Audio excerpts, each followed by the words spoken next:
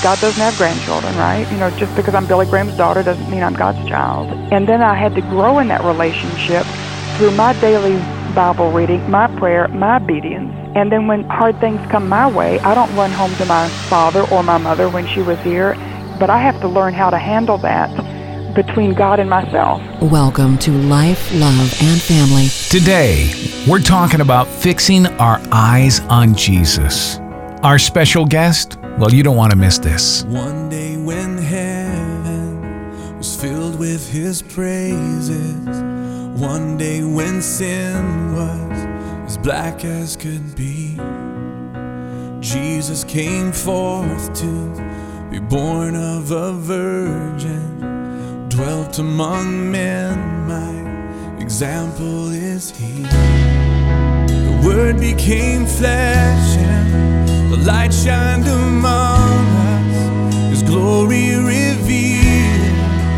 Living he loved me, dying he saved me, and buried he carried my sins far away. Rising he justified, freely forever. One day he's coming, oh glorious day, oh glorious day.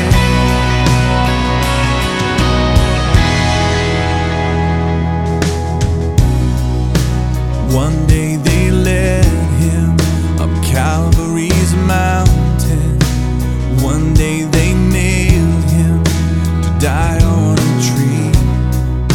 Suffering anguish, despised and rejected, bearing our sins, my Redeemer is he. The hands that heal nations stretched out on a tree, took the nails for me. 'Cause living he loved me, dying he saved me, and buried he carried my sins far away.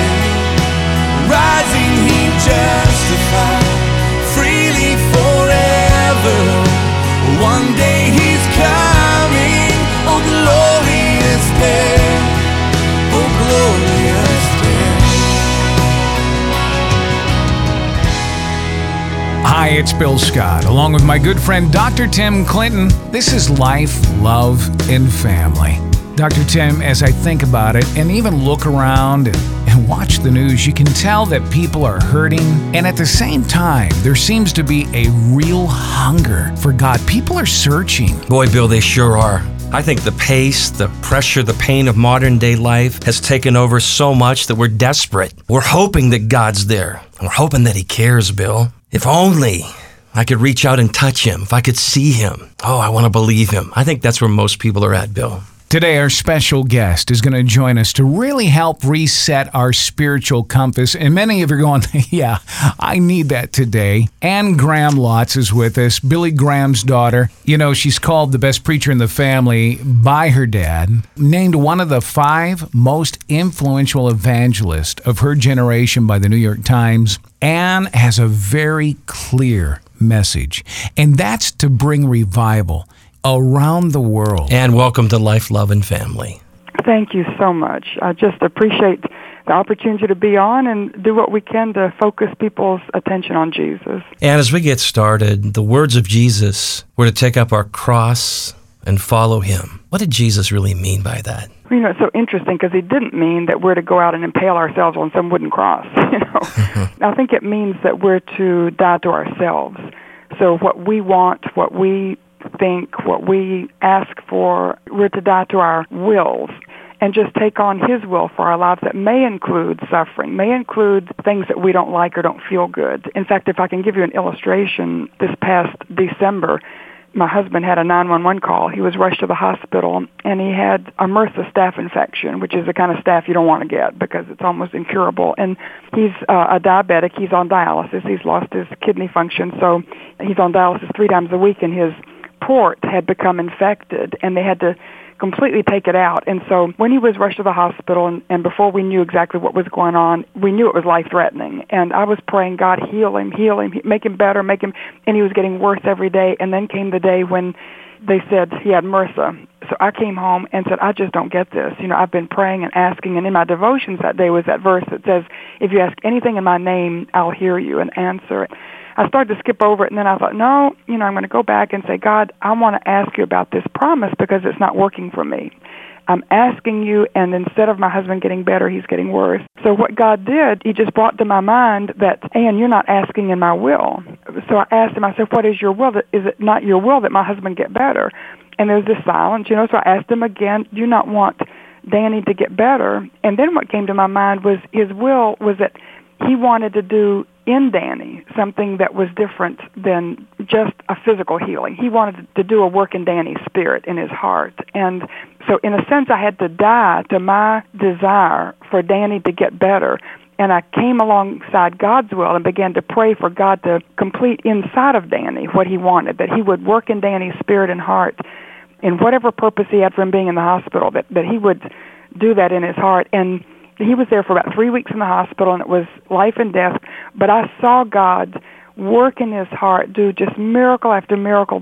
We've been married. This is our 47th year, and I saw some spiritual growth in my husband that was really beautiful. He just fell in love with Jesus in a fresh way.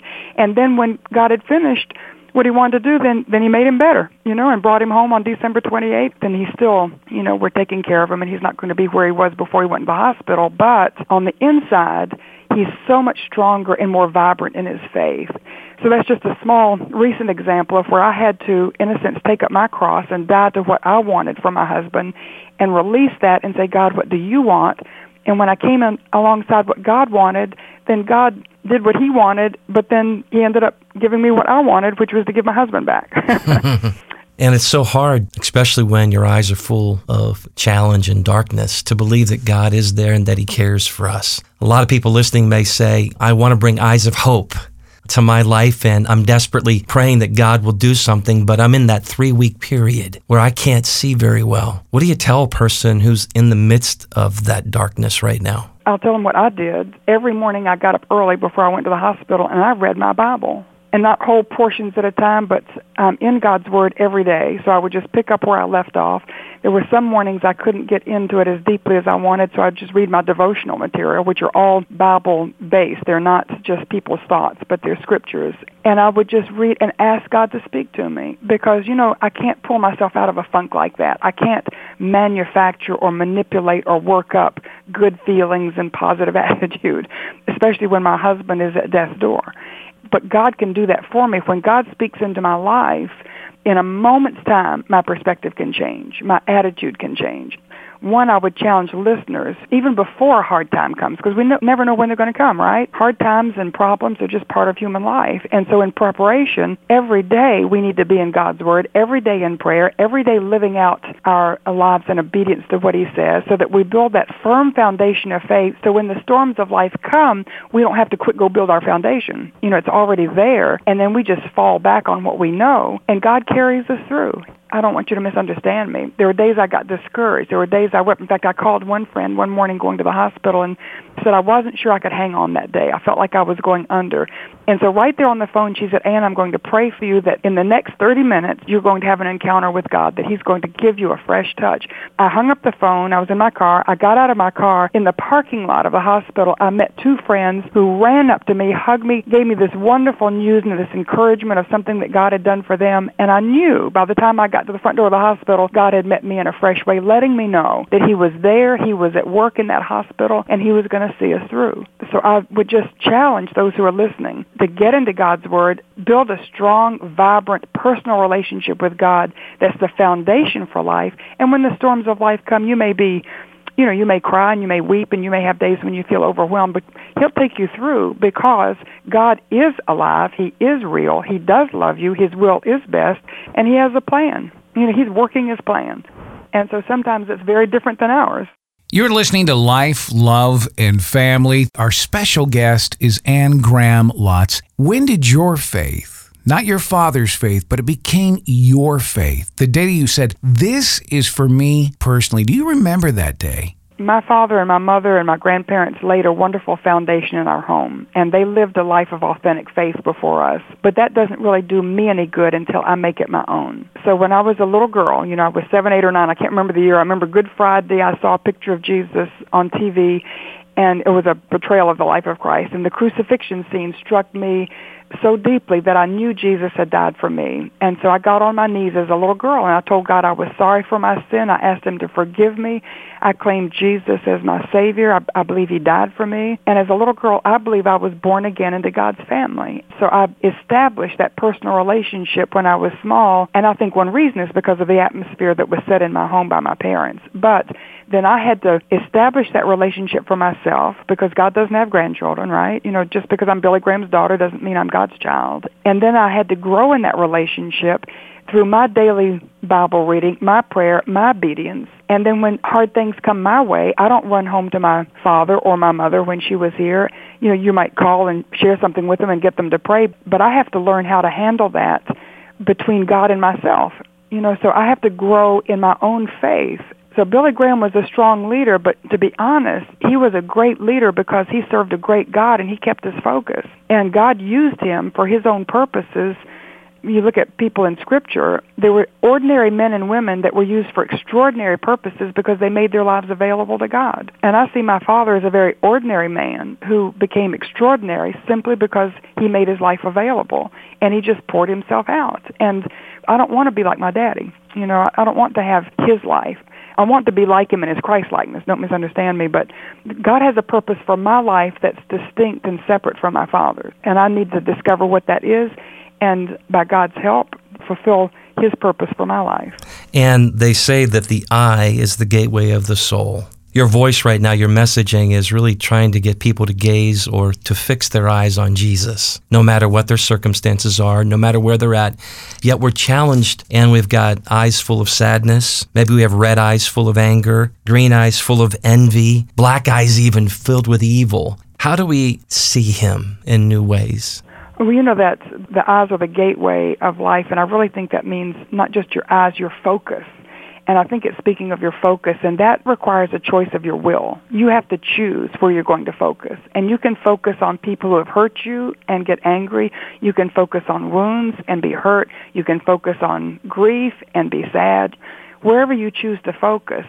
So for myself, I've experienced those things, the wounding and the hurt and the grief and some of these other things, but I'm not going to focus on that. I choose to focus on Jesus, and I've put a little introduction to this devotional that we're talking about today, and I told the story when I was younger. I was a teenager in the western part of North Carolina, and I went hiking with a friend. It was a 14-mile hike, and we got lost in this huge laurel thicket, and I'm not talking about just a clump of bushes. I mean, it went on for maybe half a mile, and we didn't know where to go. And so my friend pulled out a compass. The needle of the compass pointed north, and he turned it so he knew where north was. And as we followed the compass, we got out of the laurel thicket, and we got home. And I believe you and I have a compass in life. God's Word is the compass, and then put our faith in God's Word. And when the laurel thickets of life come, when we get plunged into something that's confusing, that's hurting, something we don't understand, then we just pull out our compass and God's Word, and we plant our faith in God's Word, and it's God's Word that will lead us home. It's God's Word that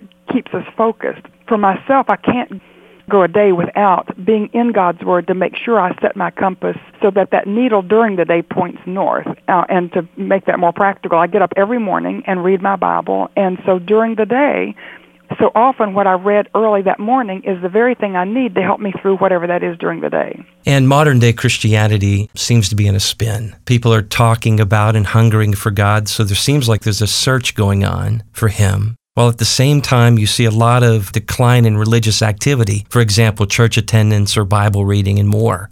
What are your thoughts about where we're at as a church?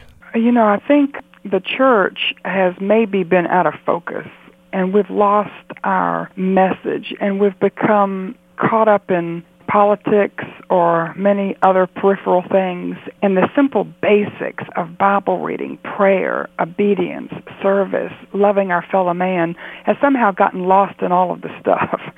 And I know there are churches today that are booming. I believe there are churches that have just gotten back to those simple basics, because I think one reason people are searching is because they haven't found it in church.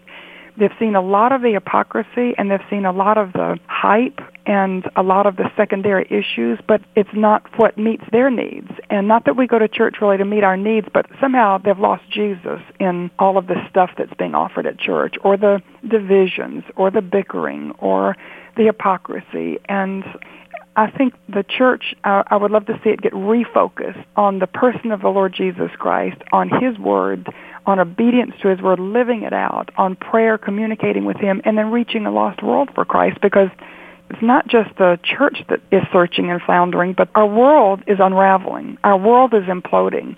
And this country, America, is imploding morally and spiritually. When you read what's going on in America, besides the environmental things and some other things, you can trace almost all of the issues and the problems back to moral and spiritual issues.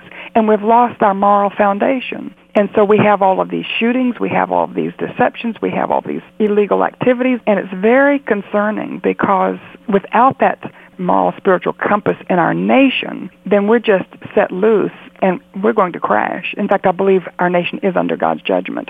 And so this is a time for God's people to know their God, to know what they believe, to be strong in their own faith so that they're solid on their foundation, because everything around us is sinking sand, and people are going to be crying out for help, and we're the ones that need to help them. But how can we do that if we're floundering? We're racing to the experience. Everybody wants to get involved in the rah, rah, rah piece, but we're to worship the Lord, Ann, in both spirit and in truth. What does that mean? Well, I think in spirit means filled with the Holy Spirit, that we need to, first of all, have given our hearts to Christ. And when you invite Jesus into your life, He comes in the person of the Holy Spirit. So it means you worship God in spirit, that you have a genuine, authentic relationship with Him that He recognizes because you've placed it in Jesus at the cross. I think it also means in a sincere spirit, in an honest spirit, that you're not trying to play games or pretend or just be curious about God, but that you really are committed and surrendered to Him. So you worship in spirit. Then in truth, I think that means through His person, Jesus Christ, who is the truth, that there's no way to God except through Jesus. And then through the truth of Scripture, which is the written Word. And we can't worship God if we're not in our Bibles. To worship in spirit and in truth means to worship and dwelt by the Holy Spirit in a right spirit and according to the truth, which is Jesus, and the written Word, which is our Bible. And we can worship God, and we can know God in a relationship that's satisfying, that's fulfilling, that becomes the joy of our lives. It's like our heartbeat that brings vibrancy when everything around us is dead and unraveling and coming under judgment. In fact, I think what you all were talking about earlier, there's an oppression in our world today. There is a feeling of angst and unsettledness in our spirits. And I believe, Bill, you're the one that's written a book on spiritual warfare, and I feel the spiritual warfare today is the most intense it's been in my lifetime. And I talk to Christian leaders all over the world, and they'll tell you the same thing. And so there's an enormous spiritual attack on God's people and on the church today and on the families of God's leaders. And this is a time we've got to be strong in our faith. And our faith is rooted in the Word of God and based on the character of God. And He's going to see us through. And I believe, help my unbelief. Those times where I wrestle with God, I get confused, I doubt. There are a lot of people listening who would say, that's where I'm at. I want to embrace God. I want to believe He's there for me. I'm just struggling. Somebody help me find my way through. I would suggest that person tell God, that you cry out to God, and you don't have to be fancy in your prayer. You just say, God, I'm struggling. Would you reveal yourself to me? If you're out there, I want to know you. I want you to show up in my life. And then open your eyes, open your ears for little ways that you may encounter Him. Yesterday, to be honest, I was very discouraged, and I asked the Lord in the morning, I said, I just need some encouragement today. I just need you to let me know that you're at work in certain areas of my life. And this morning, I was going back over yesterday just in my mind, and I could pick out 4 things where God clearly moved to encourage me through 4 different circumstances, and I knew He had answered my prayer. Do you remember in Exodus 34 when Moses said, God, show me your glory. God, you need to show up in my life. I want to know you. And God's glory is His character. So Moses was saying, God, I'm struggling right now. I'm leading all of these people. I want to know you. Are you there? And God said, all right, Moses, I'm going to put you in the cleft of a rock, and I'm going to put my hand over you. Then I'm going to take my hand away, and I'll pass by, and you'll see my backside. And so I believe what God was saying was sometimes he puts you and me, like Moses, in a hard place. The cleft of a rock is a hard place. And he'll put his hand on us so that we'll be in a hard place, but we'll know his presence is with us. And then he'll remove our hand, so we actually feel abandoned by God. We feel that we're all alone. But then we see the backside of his glory, which to me is like I did this morning. I looked back on yesterday. Those moments yesterday I couldn't see his glory, but today looking back, I could see the 4 times he passed by and encouraged me through things that had happened. So sometimes in retrospect, we look back and we see God gave us strength to make it through the next day. He was faithful to undergird us and bring us encouragement. He gave us joy in the journey. He gave us peace in our heart. And at the moment, we might not know that's God, but as we come through and we look back, we see it, and we know we've glimpsed his glory. You know, I'm reminded of that Albert Einstein quote, Anne, that says there are really only 2 ways to live. One is to believe that nothing is a miracle, or to believe that everything is a miracle. Mm-hmm. And to really believe that God is who he says he is, that he's actively involved in our lives, that he loves us as dear children. And what father would give his son or daughter a stone? So much the more your heavenly Father who is in heaven.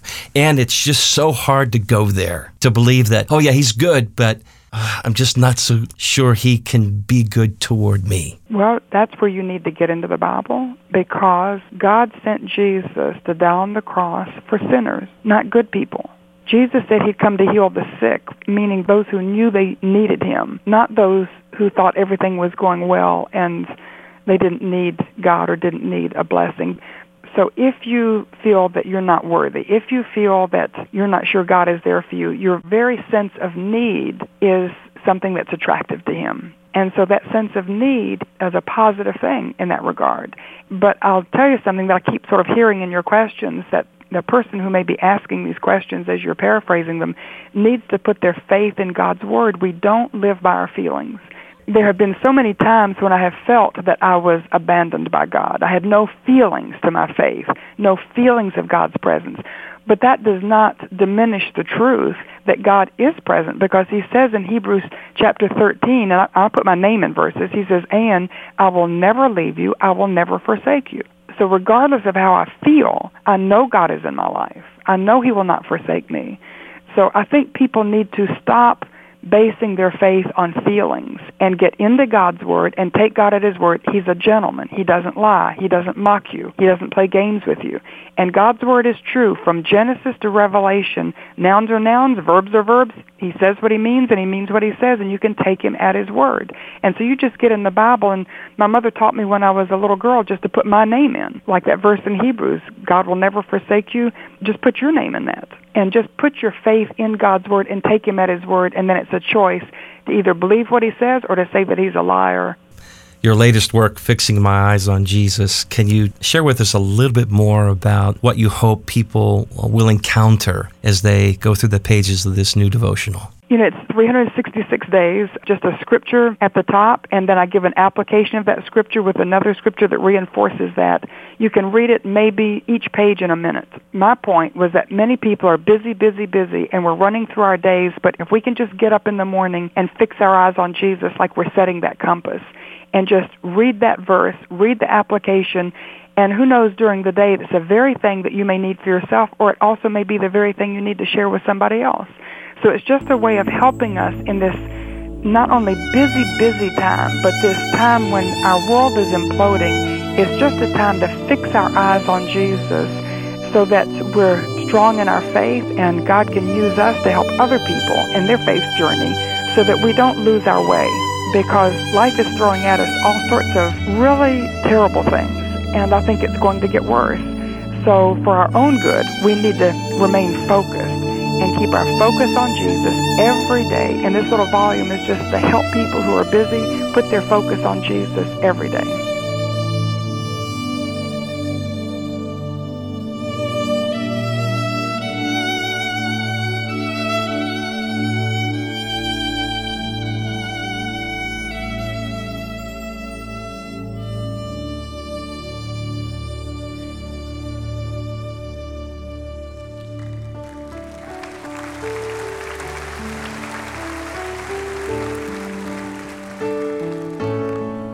Sing that.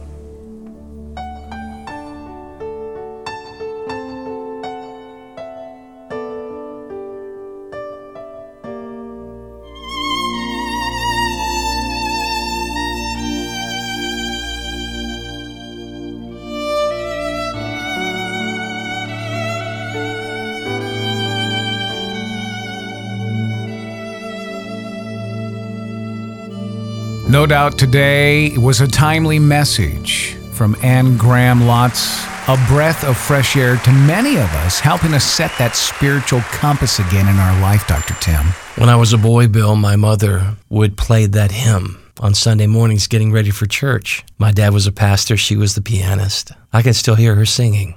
What's interesting, Bill, is later on in life she lost her sight, but she could always see him. And she taught me that no matter what was going on in your life, you could see him. Bill, listen to these scriptures. Psalm 119, verse 18 says, "Open my eyes that I might see." Psalm 121:1, "I lift up my eyes to the hill. I can see you, God." Luke 2:30, "My eyes have seen your salvation." 1 Peter 3:12, "For the eyes of the Lord are upon me." I love that. It's all about seeing him no matter what. Today, we want to help you do that. When you go to our website, there's so many things that you're going to find, community through Facebook and Twitter, but you're also going to be able to do this. Listen to the show in its entirety. I know many of you are busy. You didn't catch the first half of the program with Ann, and you're going to want to hear every word. So as you go to our website, you're going to find today's broadcast along with all of our archives of programs. LifeLoveandFamily.net. Feel free to share that if you want on Facebook to others. I just think today's message is a real message of encouragement. If you're looking for daily moments in His Word, this is for you. Thank you in advance for joining with us financially. 2 ways you can go about making that donation today. 1, go to our website, LifeLoveandFamily.net. You click on the donation button. You'll see how it works. Very simplistic. Will only take you a minute. 2, you can pick up the phone and you can call us toll free. That number is 855-455-3264. Let me give that to you again nice and slow. 855-455-3264. If you have to remember the number for later, the easiest way to do that is simply this. Toll free, 855-4LL-FAMILY. Thank you in advance for joining and partnering with Life, Love, and Family. Life, Love, and Family. Women in depression, get confidential help. 1-877-257-9612. Women addicted to alcohol or drugs, get confidential help. 1-877-257-9612. Women with anxiety or eating disorders, trauma, and PTSD, get confidential help. Timberline Knolls Residential Treatment Center, 1-877-257-9612 or timberlineknolls.com.